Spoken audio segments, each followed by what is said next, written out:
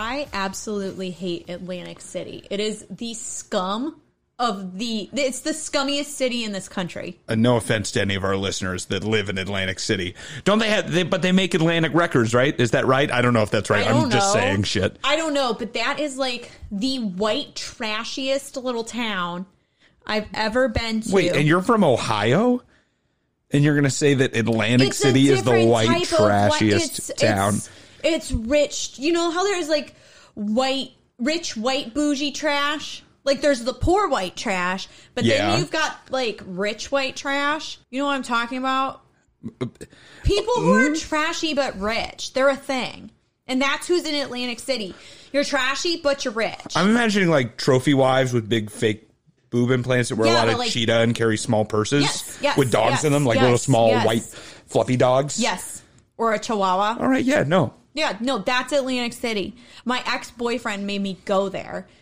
I don't know why. He just made you go to Atlantic City? Like was there something in mind? He wanted to go. He was like, I've never been to Atlantic City. Oh, man. I have always wanted to go there. Finally, we get another accent in Nina's revolving wheel of accents. This is so great. To Atlantic City. I want to lose $40. He was French. Oh, really? And so we went to Atlantic City. We lost $40. Great. I got the worst sunburn of my life. And it was trash. I hate that city. Sorry once again if you're from Atlantic City, but welcome back to White Collars, Red Hands, everybody. This is, as always, Kashan Bachelor sitting across. From me, Nina Kern, as always. As always. And Atlantic City. Who was born there? Nina hates it. And Nina also hates the person that we're talking about today who just happened to be born in Atlantic City, Jack Abramoff. It just explains everything about him. Like, if he's like, hi, I'm Jack Abramoff, and I was born in Atlantic City. It's like, I know everything I need to know about you, not sir. Every person born in Atlantic City I didn't even know people is a piece of garbage. I didn't even know people were born in Atlantic City. I knew people were conceived in Atlantic City. I didn't even see a hospital the whole time I was there. You have to drive on this giant long bridge, and the first thing you have to look at before you get on the bridge at the toll booth is a picture of Chris Christie, and we all know how I feel about him. What? Yeah. Is Atlantic City in New York? New Jersey. Oh, New Jersey. I was telling Nina before the podcast that I'm terrible at geography, including American geography, so I don't. He doesn't even know where we are now. Honestly. I live in Chicago. I haven't been outside of Chicago in Illinois, though. So not really. There is zero reason to go anywhere else. Come on, Springfield. I haven't been there. I've been to Carbondale. Is that a suburb? No, that's 5 hours south. Went there to visit. Oh, yeah, to visit the hot ER doctor. Yeah, the doctor. Is worth every minute of that 5 hour drive. He has a good personality. Anyways, Jack Abramoff. That's nice at least. That ended nice. I like that. He does. He has a great personality. Most of your more of your stories should end like that, nice and cute with a little bow, and less of. I'm not even going to get into it. The trash. So Jack Abramoff, his trial was seen as one of the largest corruption trials ever. It actually is seen as one of the largest corruption convictions ever in American history. So this is our first time revisiting corruption or a corruption trial since our first episode. Rod Blagojevich, who I saw running on my way to work the other day. Yep, he's always jogging around here, that little Pinocchio-faced, white-haired bitch. He has such good hair. It did age really nice. And guy sucks. I couldn't see his mothball balls bouncing in his shorts. No, they're gone now. He lost them in prison. They go. That's a fact. They go. That's a fact. You can look it up. His wife fed him to the tarantulas. Yeah. So Jack Abramoff was born in Atlantic City, as we already mentioned, in 1959 to Jane and Franklin Abramoff, the latter of which was the president of franchises of the Diners Club. It's a credit card company. Yeah, that is the OG credit card. I didn't know that. Yeah, it's the original credit card. Damn, look at you. Yeah. So I said I didn't know anything before we started. I was like, I don't know anything about this because I had a tough week. And at least I know about the Diners Club. Got a huff week. Got a huff a week. And then at 10, because, I mean, obviously his dad had money then, they moved to sunny Beverly Hills, California. Which explains also everything else about him. Well, see, when I think of, like, bougie, like, crappy, rich white people, I think of Beverly Hills. Yeah. So it's a different breed of that. Maybe Atlantic City is just the Beverly Hills of the East. Which shortly after, every single piece of media that I watch on this always mention this. I don't think it's really that big of a deal because it doesn't really come up later in this story. But he switched to Orthodox Judaism. He converted to Orthodox Judaism because he saw the movie version of Fiddler on the Roof. It's just weird. That's why it's mentioned. It's like, who in the... What? What? Yeah. How old was he when he did that? He's like, if I was a rich man, da da da da da da da da da da. And he's like, I want to wear a... He's like, that's me. Yarmulke. That's me. And then he was, and he still is. Yeah, he so is. He cemented himself there. But how old was he when he converted to Judaism? I think it was he was like 12. He was young. So Jack attended Beverly Hills High School, which just seems like it's a real high school, but it just seems like a high school out of a fake like teen drama. Beverly Hills High School sounds like somebody was trying to write about high school students in Beverly Hills, but had never been to Beverly Hills and was like, just call it Beverly Hills High School. Yeah, it's Beverly Hills High School. And he was a star lineman of the football team and also a champion weightlifter. Yeah, he could power squat 510 pounds. So that means he could power squat me. Yes, you're less than 510 pounds. He could power squat me, and I'm a significant amount heavier than you. But you're less than 510 pounds. Oh, I don't know. I know am. you are. No, I am. This floor isn't that sturdy. You would have fallen through. Yikes. What? If you're 510 pounds, you'd be like Gilbert Grape's mom. Don't make me cry right now. That's a good movie. Don't they have to forklift her out of the house? Don't make me cry right now. Wow, he's actually tearing up. I'm not. It's we both sad. can cry tonight. When he's like, he's like, wake up, mama. And then but she's dead, so she won't wake up. It's sad, man. I think I brain dumped that part of the movie.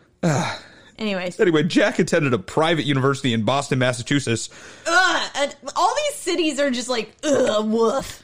By the name of Brandeis University or Brandeis? I don't know. Brandeis? I don't know. Brandeis? But it was here that he first got his foray into politics because he became the school chairman for the branch of the College Republicans, which is like this. It's basically just a big group of future Republican leaders like in college. Weird-ass little club. But he was his school's chairman. And then he became the Massachusetts state chairman for the board of college Republicans. What a fucking nerd. Like, why do you want to do that? I do. The people who really want to be politicians, they really want to be politicians. And that's what this is. I guess. You know what? I was watching a movie this weekend, and it was about a killer clown. And I told the guy I was watching it with, I said, I just don't think I'm dedicated enough to be a murderer because this is a lot of work. And that's how I feel about politicians. I just that's a lot of work, and I'm not that dedicated. Wow. What a way to tie in serial killing and politics, like right off the bat. Yeah, The Terrifier. Terrible movie. Jack Abramoff, I want you guys to remember that through the rest of this story, when we talk about Jack Abramoff and what he does, he believes wholeheartedly, and at least my opinion, he believes wholeheartedly that what he's doing is correct. He believes he's fighting for his political views, and he thinks that his political views are correct. So when we talk about some of the choices he makes and who he decides to support, when it comes down to it, he honestly believes that some of these things are right. And he's wrong. He's wrong. He's wrong. He thinks he's right, but he's wrong. But he had a lot of people behind him because he then mounted a campaign to become the national chairman for the college Republicans. And the campaign cost $11,000, which if you're literally going to be like the president of a college club and you just spent they fundraised, but you just spent $11,000 to do it. That's a waste of money. Well, I mean, he did become one of the most powerful political leaders in America in the Republican Party. So it did something. Well, he went to prison, right? Obviously. We're going to talk about that. But it's like, dude, if you would have just been fucking normal in college, you probably would have not have gone to jail. Well, and here's the thing is that even Republicans didn't take the college Republicans serious at the time because they thought the college age Republican was actually not conservative enough for the Republican Party. This is when Reagan was president. So like the height of Republicanism as we think today, or the height of the party as we think today, what a lot of people look back on as the best times of the Republican Party. The Republican Party thinks that the college Republicans aren't really conservative enough for them. They didn't really have ties with them that much. But Jack Abramoff, when he became the national chairman, he swung them far towards the right, far towards a radical right. They were more moderate leaning before, and they swung far radical. He started putting rallies on campuses across the country to support or to raise voter awareness. And he did this by setting up a non-for-profit that by definition was not supposed to have political affiliations. So they said that these rallies didn't have a political bias, but they sure would help Republicans in the next poll. He would say shit like that. Thanks, Jack. He rose so much that he spoke at the 1984 Republican National Convention. He was a keynote addresser. I cannot think of a place I would rather not be than the Republican National Convention. Many of the people that Jack would meet in this college Republican group, though, would later to go on to have very influential spots in Washington and be key people that he would deal with later in his lobbying career. A couple of them is... That is interesting. You wonder if he... Well, what I'm about to say isn't very smart, but it's just maybe he influenced them to get into the... You know what I'm saying? Never mind. You think he got them to get into the position? Well, maybe not the actual position, but maybe he lit the fire under their ass since he was so I'm crazy for a Republican. Honestly, I think a lot of these people worked together. They realized that this was the best way to gain power, which politicians usually do. They want to find the path of least resistance to get them the most people that agree with them. Right. So I think he just had a lot of people that bought on because they were seeing it worked. And they were like, yeah, let's do that. And I think some of them wholeheartedly believed in it. Like this guy, Grover Norquist, who ended up being, he was a staffer for Newt Gingrich, which, if you remember, when we were younger, was the Speaker of the House back in the Republican majority House, when the Republicans during the Bush era controlled all three branches. Yes. Like how the Democrats have it now. That horrible man. First of all, your name is Newt, so I don't trust you. Yeah, don't you got a witch to go be with? Right? You weirdo. Go get some weird stew, dude. Got him. Good one, Kashan. But yeah, so Grover Norquist worked with him, and he was a Leninist conservative. So, what does that mean? He took the ideals of Lenin in Russia before Stalin took over and went communism. Did you think John Lennon? That was the only Lenin I could think of for a minute, and I was like, "This makes no sense." Do you see how I spelt? Yes, I Lennon see how it's spelled. With an I. I was just like, I have no idea what this means. John Lennon could not have been a Republican. Yeah, he walked around being like, "Imagine all the people. What if we eliminated taxes and trickled down?"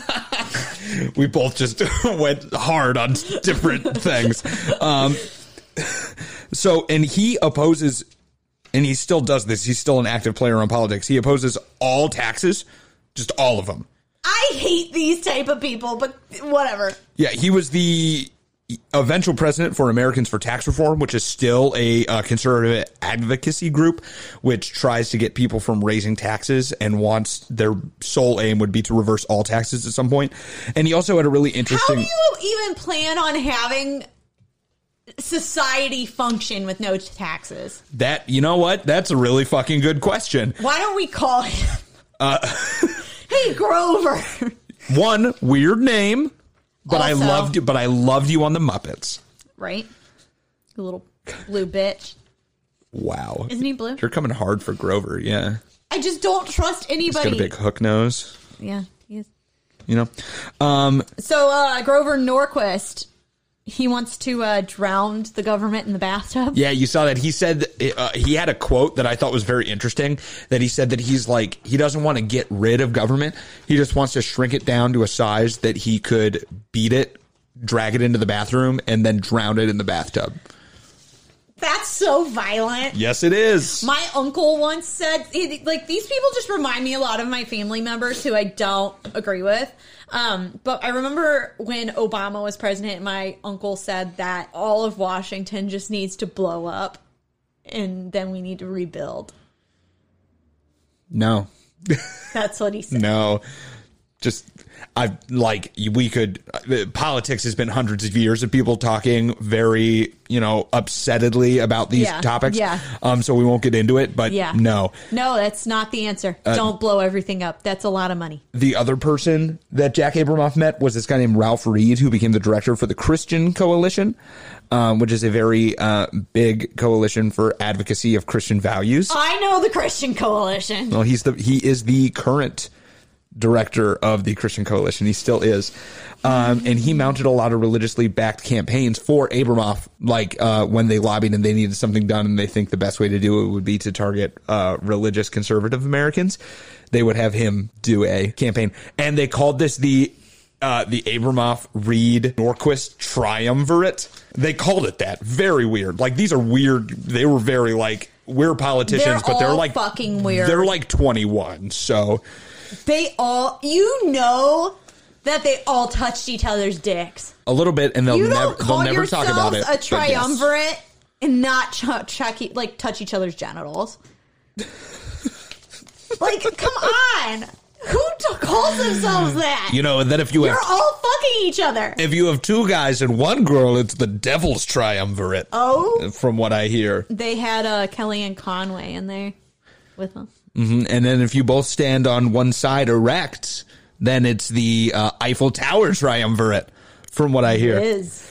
And one of the first things that really shows you Abramoff's views and how he viewed conservatism was his creation of something called the International Freedom Foundation, which is a self-described virulently anti-communist organization to fight for freedoms in communist-controlled areas of the world. So freedom of speech, freedom of press. I just don't, I get the communism. I understand why people don't like communism, but these people that are just so anti-communism and that's all that they can focus on, they're just so weird. Well, I think those people also forget that the far right also has something all the way to the radical side, and that's fascism. Right, but they don't see that. But, there's not liberals being actually, there are a lot of liberals that are like, this is fascism, and you're like, but it's probably not, but those are just the extremes, and people are always going to point that out, saying no, that's that. But you're not all the way there. It's a gradient. Right. So, whatever.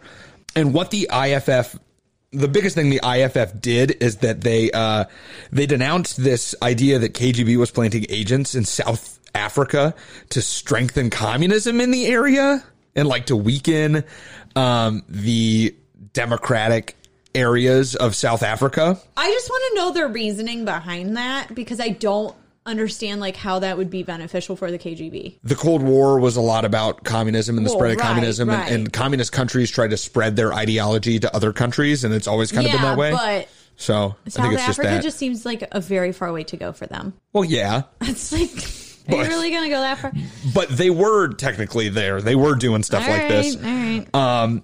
And these guys thought of themselves as freedom fighters, the college Republicans. They're young, they're foolhardy in their beliefs. They think they're freedom fighters. And he went out there to meet some actual freedom fighters in Angola who were fighting for the South African government in Angola. But there's something wrong with the South African government. If you guys know anything about South African politics, is that it's very, is a mess. It's very racially segregated. And it's something called the apartheid regime. It's this government system in South Africa that supports racial separation and keeps white people specifically in power. Right. Which I'm pretty sure white people is a minority too. So that was a big part of what Nelson Mandela fought against, was apartheid, and a lot of people had a problem with that. But Abramoff came out to meet this guy and talked to his followers, his soldiers, we support you, and trying to raise awareness for them, even though they were technically fighting for the apartheid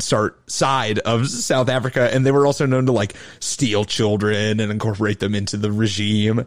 It was pretty fucked up. Yeah, it's poor Africa. But in his blind anti-communist supportings, this is what he chose to support without any of the thinkings of morally what might be wrong with it. And that's going to be a pattern with what we're going to talk about. That's a huge pattern. So I actually was watching an interview with him, and he said the thing that bothered him about himself the most was that he had convinced himself that everything that he was doing, he was not making, like everything that he did, it wasn't morally wrong, and he had reasons for why it wasn't morally wrong. Yeah, he's rationalizing it. He rationalizes it, and he says that's, to him, like looking back on it, he said that that's worse than actually doing what he did, which is like arguable.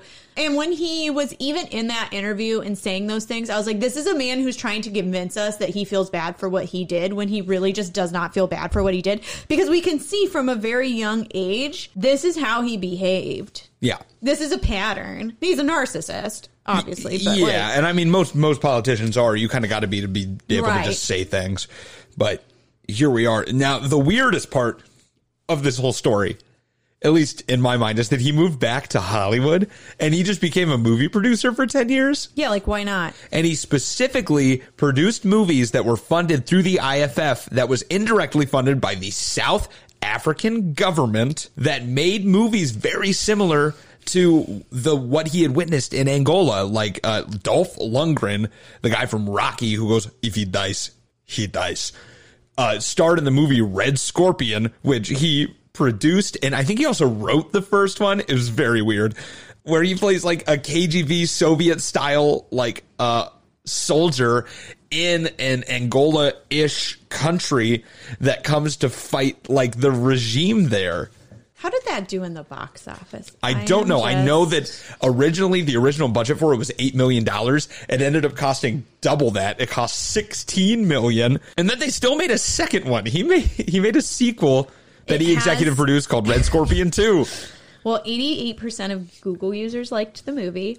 Wow. It got a 17% on Rotten Tomatoes. Okay. And a 5.2 out of 10 on IMDb. At the box office, it did not do good, considering it cost $16 million. How much did it make? 4.2. Ooh. They made 25% of their budget back? Yeah. And they still made a second one? Yep. But if you want to watch this, you can on Amazon Prime Video for $2.99. I got to say, I probably do want to watch that more than the dramatic movie that they made about Jack Abramoff called Casino Jack, which stars none other than Kevin Spacey as Jack Abramoff. Like, if you told me that watching a movie about Jack Abramoff, I'd probably be more upset at the guy playing him than actual Jack Abramoff. Yeah. That's kind of crazy. I always have a moral dilemma because I do enjoy Kevin Spacey's work. But he's such a shit human. I can't look at him now. I can't hear him talk. It pisses me off. But then I think of all the other horrible things other people do and we still celebrate them. So then I'm like, well, I still have a moral dilemma. You know what? I guess that's fair. I'm going to come out. Hot take. The remix to Ignition by R. Kelly is still a bop. I still love that song, but I hate R. Kelly. Yeah, R. Kelly's a piece of shit. And that song is so good. Worship Michael Jackson. He totally touched those kids. Yeah. But I'm sorry. Billie Jean is in my top 10. It's so good. Yeah. It's just hard. Moral dilemmas. So obviously these movies, not a big success. Mm-mm. So Jack needed to find another line of work, and he was approached because of all of his connections in the governmental sphere. It's all that time at the little like college Republican thing. Yeah, I mean, it introduced him to a lot of people. Yeah. He was a big leader in the party. He had already, he had found this foundation, which was kind of shitty in general, but he showed that he could get shit done, basically. And they approached him to be a lobbyist. He joined a Seattle-based law firm as their head conservative lobbyist because they mostly did Democratic-based lobbying, but they wanted to hire someone in that had the other views so they could also tap that market. This is the time I want to break down. Many people right now might not know what a lobbyist is, including Nina, because I described to her what it was before this. The little research I did do on this topic before my life came crashing down this week. I was watching this stuff and reading this stuff, and I was like, I really don't understand what a lobbyist is. And then Kashan explained it to me, and I was like, I just still don't get the point. And I'm not trying to be stupid. I promise I'm not trying to be stupid. It just seems like I get it, but I just don't get how it's a real job. And I don't get how you make money doing it. Because companies will pay you to do it because they know that it can get shit done. But for those of us at home, lobbying is a process by which people try to contact government officials to get them onto their side on a certain subject. While there are some that are solely interested in the public interest, many lobbyists are for profit. They take fees from an organization, including a fee to actually do the lobbying, and that organization wants a certain thing done politically, and then they do their best to create campaigns, and by pulling other tricks, contacting government officials they know to get that done. And Abramoff is definitely of the latter. He was definitely a for-profit lobbyist. Well, and in the 60 Minutes interview that I was watching, she was like, your company was charging 10 times more than any other lobbying firm, or whatever you want to call them, company. I don't know, a firm or a company. It's a lobbying firm. Yeah. It's usually a law firm has a lobbying department. Yes. Yeah. So she's like, your firm was charging 10 times more than all the other lobbying firms in Washington. And he was like, yeah.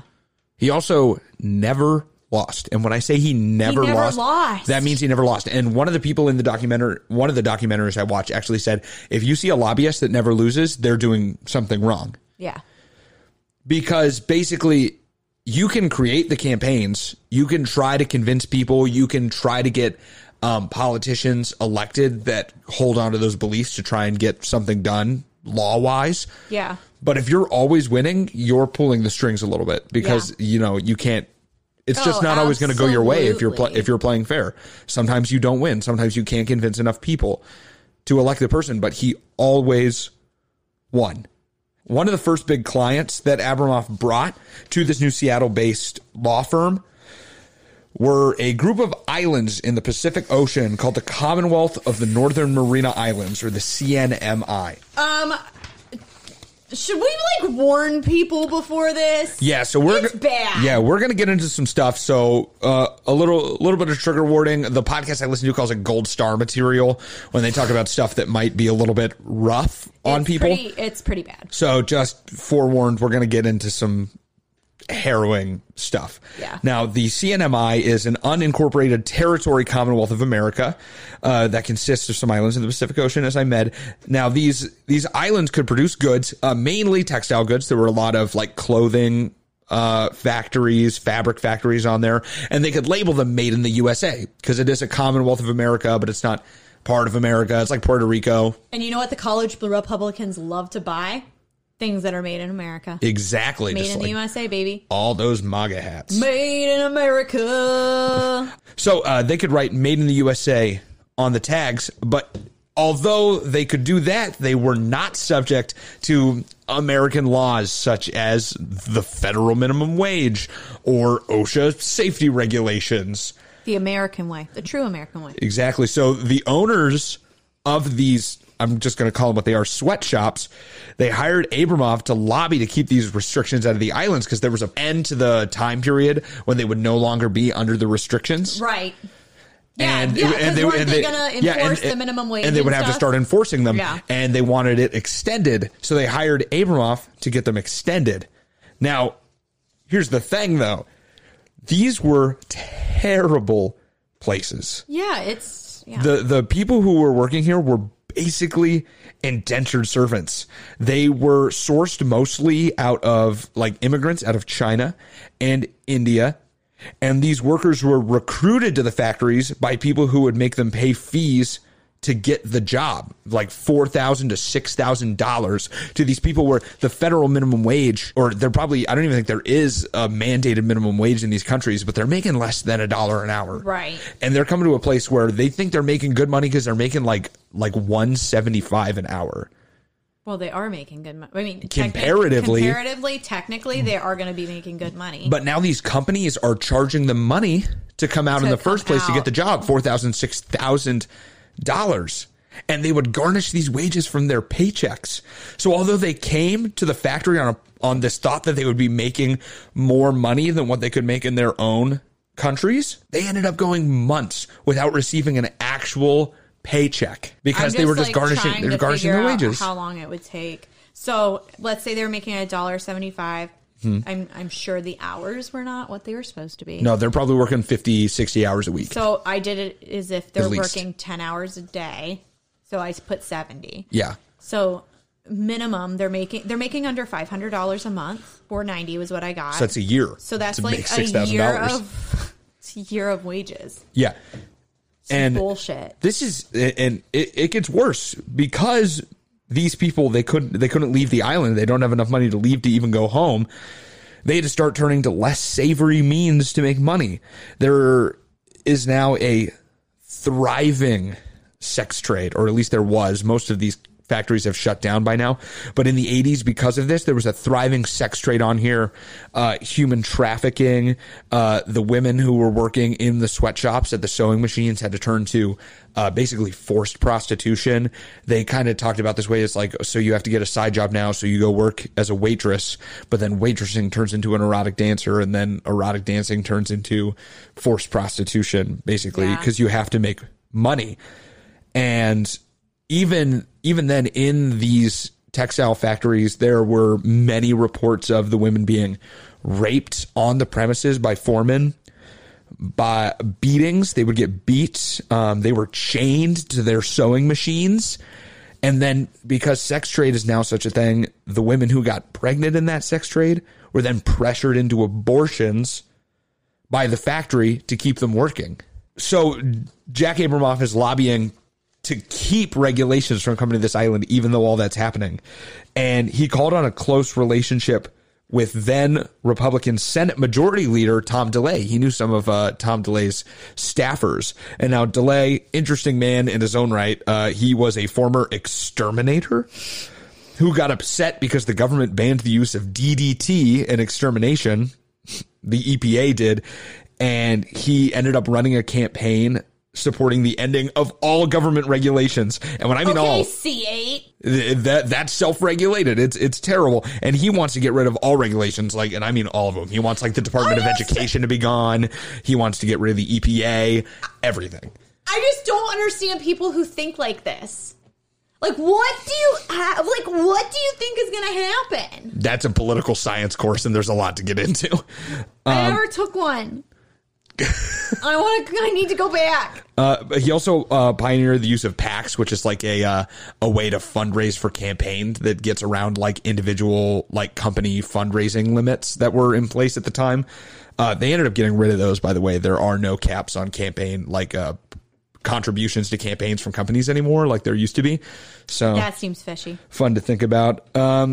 And Abramoff used his connections to DeLay and other congressional Republicans and the fees paid to him by Mariana business owners to fund trips for congressmen and women, Republican congressmen and women, to the CNMI. But the thing is he'd invite them out to show them that, hey, they don't need these restrictions put on them, by showing them like a doctored 1 hour tour of the factories. Like, look at people, they're all happy because they'd like force them to be happy. Right. It's like when people show up to North Korea and they like put fake food in the stores and stuff to make it seem like it's better.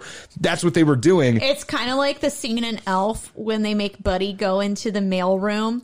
And like, it's such a nice building, but then you get into the mailroom and it's terrible working conditions. I didn't think an elf metaphor was coming today when I wrote this outline. Did not think that was coming, but here we are. It's like that scene in Elf.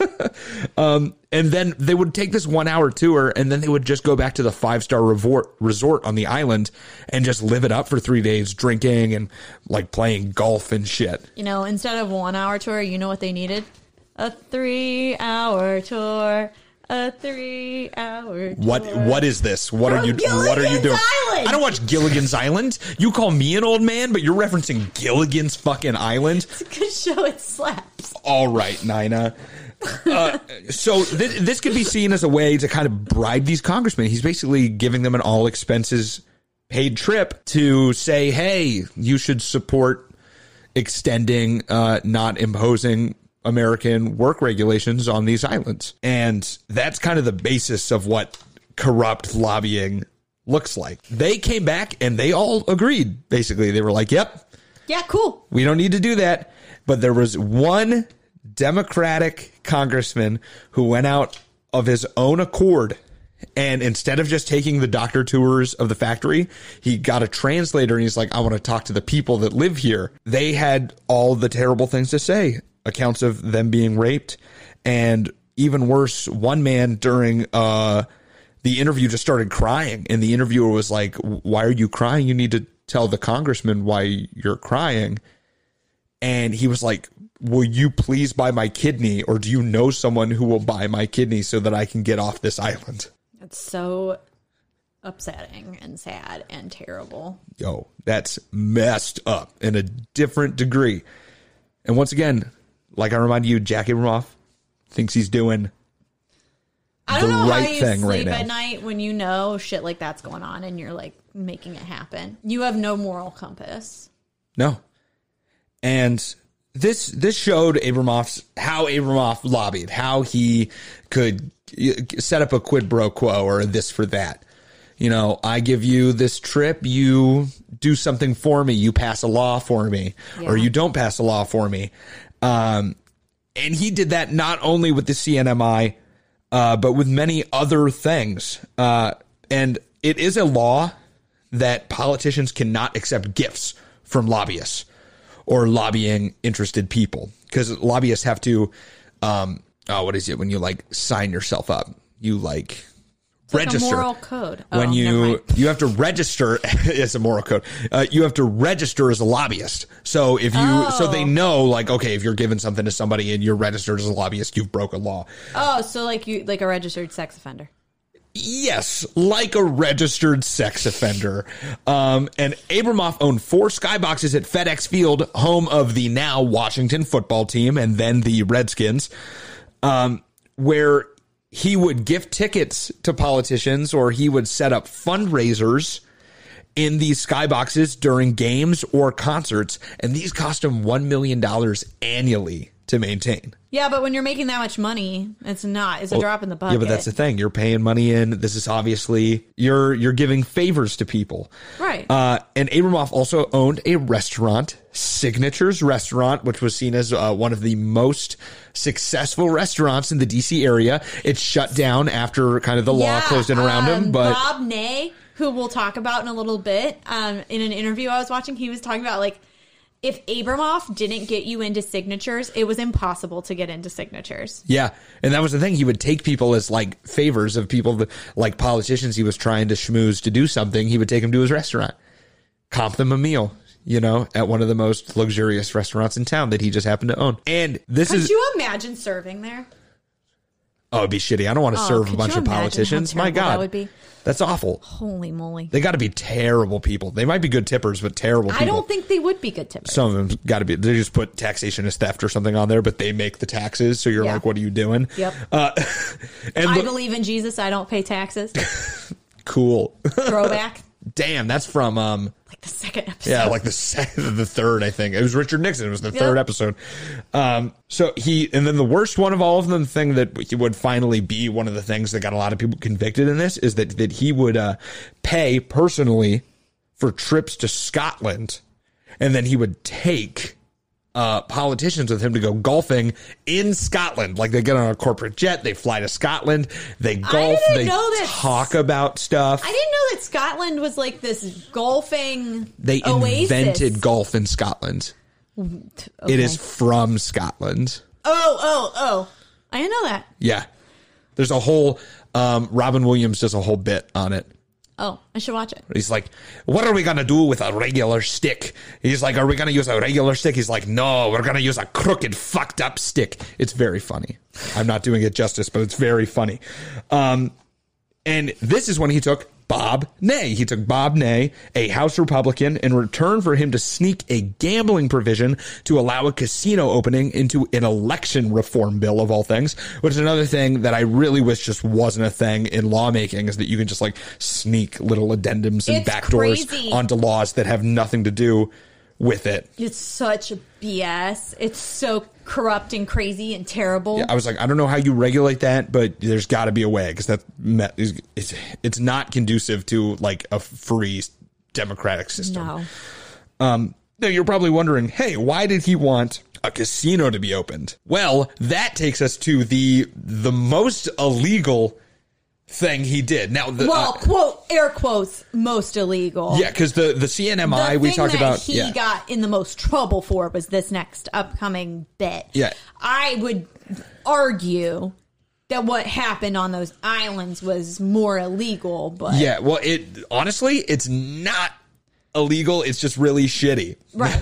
Yes. It's just a bad thing to do. Yes. But this is quote unquote actually illegal.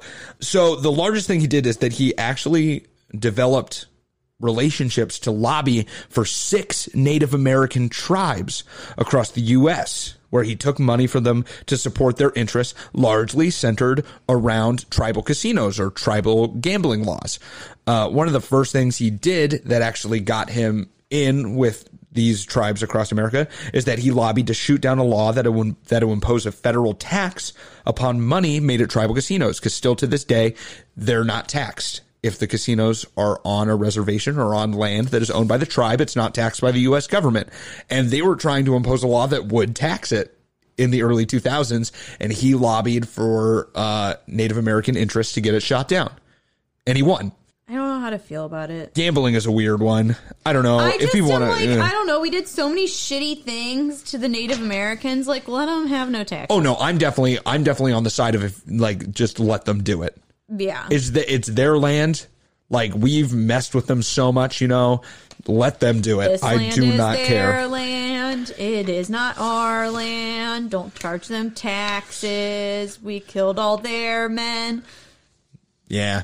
Yeah. That's a sad but appropriate song. Yeah, I made it up right now. Now, however, you think maybe Abramoff actually cares about Native Americans. No, he doesn't care. No, he doesn't. He only cares about himself. He was charging ridiculously high lobbying prices. How you said that he was charging 10 times more, I think they were specifically referring to this, because at one point he charged the Tigwa tribe $4.2 million in just 3 months for lobbying fees, and the invoices he sent to them, like literally in the items provided, it just said professional services, $3.5 million. Dude, what? You're the worst. And he was representing a really large law firm, so they didn't really question it. They just thought that this is how it goes. And he would even show up to them and say, "Hey, I know this is a lot of money, but it's not for me. I don't take any of the money. But we have to pay my friend whose company is devising the campaigns." And that friend was a guy by the name of Michael Scanlon, who specialized in creating grassroots campaigns, which are campaigns that are funded by public interest. Like, they come from people, like when it says vote yes on Prop 203 to end the government tax hike or whatever. You see those all the time. Those are grassroots campaigns where they're made from people who actually have a vested interest in whatever it is. But this style is something called astroturfing, where it's fake, where they make fake campaigns that look like they're based on real people. And they were overcharging these people by so much, and Scanlon would take the money and then secretly give 50% back to Jack Abramoff as a kickback for personal gain. 50%. 50%. What the heck? And they set up a shell company to do it too, this thing called the AIC, which is the American International Center. Stupid fucking name. To move money to Abramoff-controlled firms from Scanlon's company. So it was this fake think tank that Michael Scanlon used to be a lifeguard, and he still was a lifeguard in the summers because he bought this nice house. It's Rothesbane, I think was the name of the area or whatever. This beach house used to be owned by the DuPonts. Fun fact. So there's a little callback to a last couple of our episodes. Not the DuPont that killed somebody. Yes. That DuPont. Who is also related to the DuPont that poisoned a bunch of people. They all killed people. They're all together. But he bought a house that used to be owned by them, and he was still a lifeguard in the summers because he just liked doing it. And he got one of his lifeguard friends to become the head chairman of this shell company think tank. And he was in one of the documentaries, and in his own words was not qualified to run a Baskin Robbins, let alone a conservative think tank. I don't even know what a think tank is. Did that guy get in trouble? No. Okay. I don't think so. He wasn't listed in the convictions, at least. So, okay. So they'd move money into him. He's literally in a basement under the story on which he lived on with a couple of computers that they just used it to, they'd pay money to them and then pay money out of there to Abramoff controlled firms. And over 3 years, Abramoff billed the 6 tribes for a total of $82 million in lobbying fees. 3 years. It's almost $30 million a year in 3 years, to which he kept a personal profit on kickbacks of up to $21 million. That's crazy. And now when this started coming out, the tribes obviously got kind of pissed off at him after a little bit, like they were spending so much money. So they started like leaking information to journalists, which then caused John McCain to head up a committee that would investigate into Jack Abramoff. And I don't think that John McCain realized just how deeply Abramoff's ties with the Republican party were, because John McCain was a Republican. Right. And I don't think he knew how many of his Republicans he was going to bring in, because I don't think they would have pursued Abramoff to the extent that they did.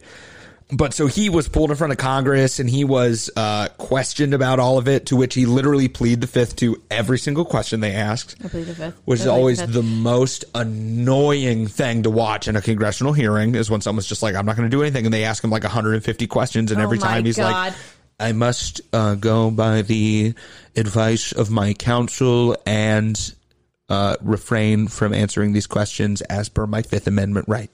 That's the answer to every single question. It's like when they were like interviewing Jeffrey Epstein and they're like asking him all these questions. He's like, I plead the fifth. I plead the fifth. I plead the fifth. I plead the fifth. He's like, I plead the fifth. I plead the fifth. And then they're like, is it true that you have an egg-shaped penis? And he's like, ah! He's like, no, it's at least 2 eggs. So he came and he pleaded the fifth, but they got a hold of all of his emails that he sent. The emails! They got a hold of all of his emails, and it turns out he really liked to communicate through email. And which is actually really dumb. Yeah, him and Mike Scanlon put basically it's a paper trail. They laid out the entirety of the scheme basically through emails. They called it the Gimme 5 scam, because they would say things like, oh, we're going to get the money from this tribe. Gimme 5. Let's turn this $3 million into $5, and don't forget to gimme 5. And that was them referring to the kickbacks they were going to get. He also said stuff just like the way he talks in email is very funny. He said stuff like, "You is the man," and the worst. That's how I text people. You is IZ the man. No, not IZ. Yeah, he said IZ. Oh, IZ the man. You is the man. Oh, Jack Abramoff. And one of the worst things he said was, if the tribe doesn't stop being so fucking cheap and pay on those fees, we'll give them another trail of tears. And that was one thing. He said a lot of really messed up stuff in these emails. I have nothing to say to that. That is absolutely asinine. Now, while this was all going on, though, the real nail in the coffin was being inserted into Jack Abramoff. And that was because it's going to seem distant, but it's going to tie back in. A Greek immigrant named Gus Bouli was forced to sell his fleet of casino ships under the name of Sun Cruise Casino. And he was forced to do so because he was not an American citizen. I didn't look into the actual legality of that, but maybe you can't own gambling institutions if you're not an American citizen. I don't know. Interesting. Well, no, I'm not even going to dip into that. Like, I could guess why. Like, I feel like it's a really good way to launder money. Probably. But people already launder money a ton in casinos, so it doesn't... People launder money fucking everywhere. Everywhere! The Vatican launders money. Go listen to our Michelle Sindona episodes if you want to learn about that. Yeah. So there's this guy in the area. I know a guy. There's this guy in the area. His name is Adam Cadan. And he is the owner of a mattress purchasing and delivery service. And he's also the spokesman of this service called 1-800-Mattress. I swear to God, I know this thing. It sounds very familiar, right? And they have this funny commercial where it's like a squirrel getting a mattress delivered. I know what this is. Yeah, well, Adam Cadan owned it. And Adam Cadan was also one of Jack Abramoff's close college friends. Adam Cadan was also a piece of shit. And he lives around where Gus Bouli is and where these Sun Cruise ships are being sold. And Abramoff contacted Adam Cadan after hearing him on the radio and knowing he was in the area about asking him if he wanted to jump in and buy these boats with him. And Adam Cadan said, yeah, let's do it. The only problem was they didn't have the money to put down a down payment on it. So what they did is they walked into a Kinko's or fucking wherever, and they drew up a false wire transfer that showed that they had put a $23 million down payment on the boats when they had in fact not paid anything for the boats in order to secure a loan of $60 million to buy the fleet. You can't do that. Yeah, it's called wire fraud.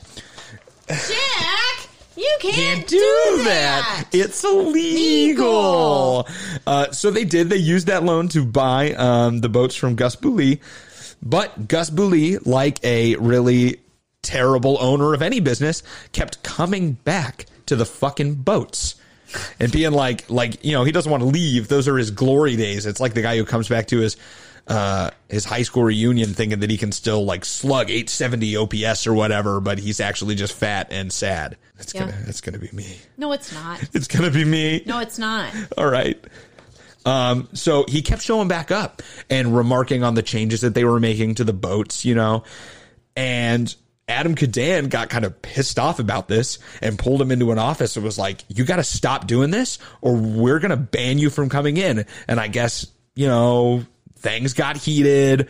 They had some words, and then Gus tried to stab Cadan with a pen. Or did, with actually. It said he successfully stabbed him with a pen, but I think it was like just a little bit. Like he just got stabbed a tiny bit. Just like a little stab. You know, it was just, just a tiny little stab. The kid that I work for today held a fork at me and said, I'm going to kill you. And I said, that would solve a lot of my problems if you did that. Yikes. And then I realized I shouldn't say that to a 9-year-old. No, I mean, that's not as bad as half the things this 9-year-old has said to you, though. That's true. That is true. So if we're going to talk about who's worse, it's the 9-year-old for sure. Oh, yeah. So they got a restraining order on Gus from coming to the boats and from coming around Adam Cadan. But here's the thing. Turns out Adam didn't like getting stabbed for some reason. And Adam ain't a real one. Adam's a pussy. Real casino boat owners get stabbed. Yeah, and stab back. But Adam Cadan had to get someone else to do his job because Adam Cadan grew up in an not so good area of town. He knew a lot of people in the mob. Oh.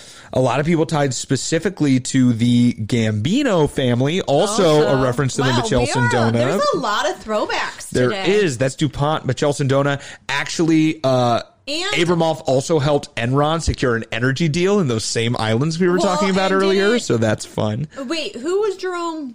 That was Colombo. That was the Colombo crime family. The Gambino crime family is another one of the big ones. Yeah. But that is the one from Michel Sindona. That's the family that helped him fake his kidnapping. Yes. In Michel Sindona. Yep. Very interesting story. Go listen to it. But he knew some people in the Gambino crime family, and it just so happened that not long after that fight that they had, Gus was shot in his car at an intersection. Damn. And the investigation is already over. It was 3 men related to the Gambino family that had received payments from Adam Cadan. And they shot him? They shot him. Wait, they received payments from him and then shot him? No, they received payments from Adam Cadan, who was the one who owned Sun Cruise and shot Gus. Sorry. Fatally, Gus died. No! So they murdered him, and he paid for the murder, basically. But Cadan... You're not allowed to do that either. Cadan pled guilty to the wire fraud and then flipped to give up the guys who murdered him. So he cooperated with the investigation. That's how you get the mob to kill you. Yeah. So if Adam Cadan dies, you might know why. So the fake wire transfer came out also from the same thing in relations to the shooting of Gus. I think they found it from Cadan. And Abramoff was arrested, eventually pled guilty to wire fraud, tax evasion, and later bribing government officials. And in his plea deal, he decided to cooperate with investigations. So a bunch of other people were convicted in this probe, including Bob Ney for receiving a bribe, which was that trip to Scotland. Yeah. And the people who went to Scotland, because there was more than just Bob Ney. Oh, yeah. And it was separate occasions. They said that they thought that it was a different, like a political corporation paying for it and that they were going to golf for charity. But I don't know if I believe that. But some stuff came out where they knew that it was Abramoff paying for it, so they knew that they're being bribed. That this lobbyist was bribing them. Tom DeLay, the Senate Majority Leader, resigned from Senate and from politics because of this. And Abramoff was sentenced to 6 years in prison in 2006, for which he served 4 years up before his release in 2010. Which is not enough. We'll get no, I mean... I'm sorry. After, like, scamming all those Native American tribes, after doing all that crap at the textile, factories, you deserve so much longer than that. You screwed over so many people. I actually was thinking about this today and about what I thought about this because we've mentioned it a couple times on the podcast. And I think it's a complex issue. And I think the thing is that you have to realize that if this is enough, then we're putting people away for too long for other things. Yeah. For victimless crimes. But if you think that that's enough for like drug offenses, right, then white collar criminals should have to do more. Right. I think it just really comes down to that our entire justice system is fucked. Yes. And there's a lot of problems. So, thing I watched about Jack Abramoff that I thought was pretty poignant and led exactly into what we're talking about now about white collar crime. Okay. All right, hold on. Now. I think that oftentimes people see white collar crimes and say, nobody bled, nobody died. So what's the big deal?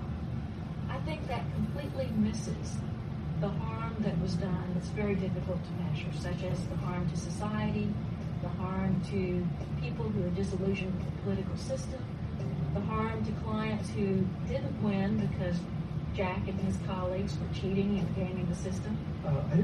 Yeah, actually, I saw that same thing, and I thought I was like, wow, that really is what we've talked about. Yeah, we've talked about that in the past, and it's a slap on the wrist for not slappable offenses. Yeah, politically, like, this is a big problem. Yeah. Corruption is a big problem, and there have been some things recently that have happened, even now, that really make you question or look at corruption in the political system.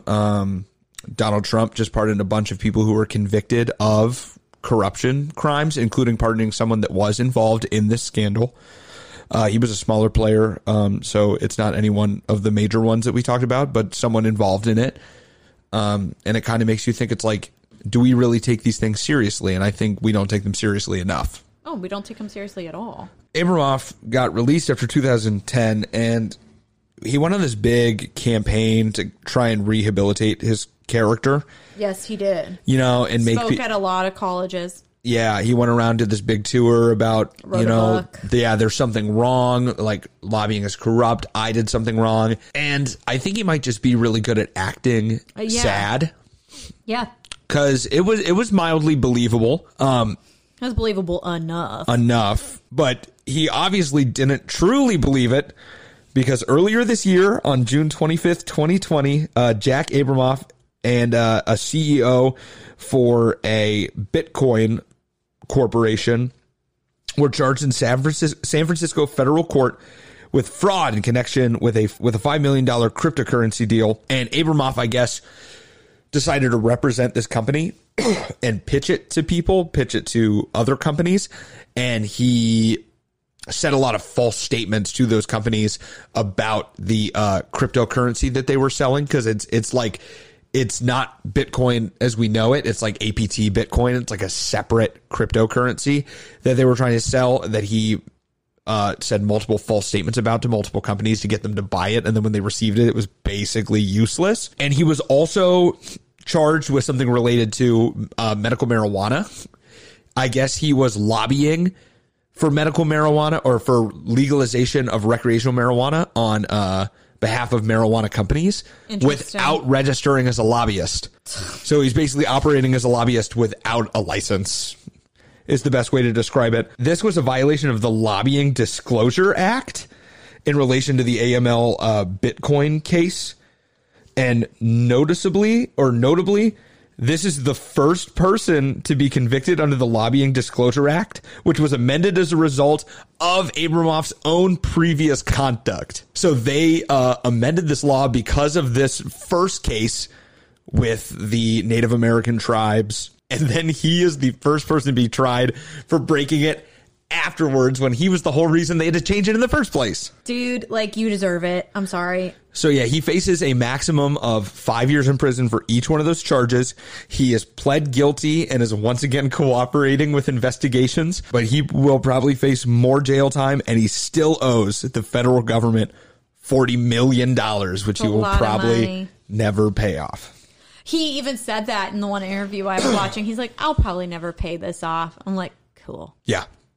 So there we are. That's Jack Abramoff, a leader of the college Republicans, to a leader in Washington, to a felon, as things mostly those go. People who were in those college things go.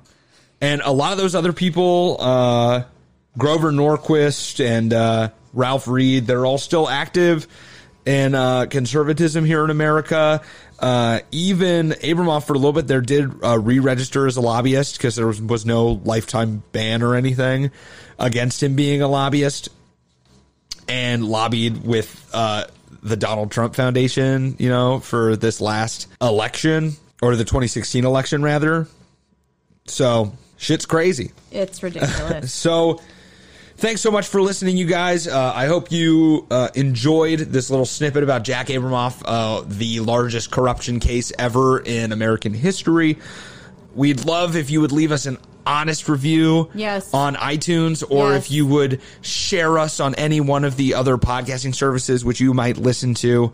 Go ahead and to our Facebook page and like us at facebook.com/whitecollarsredhands. Go to our Twitter and follow us at whitecollarspod. You can go to our Instagram, whitecollars_redhands, and follow us there. We usually give a little snippet of each episode. Thank you. I don't know what's going on with my brain. Each episode before it comes out. So that's it. Thank you so much. We'll see you next week on another episode of White Collars, Red Hands.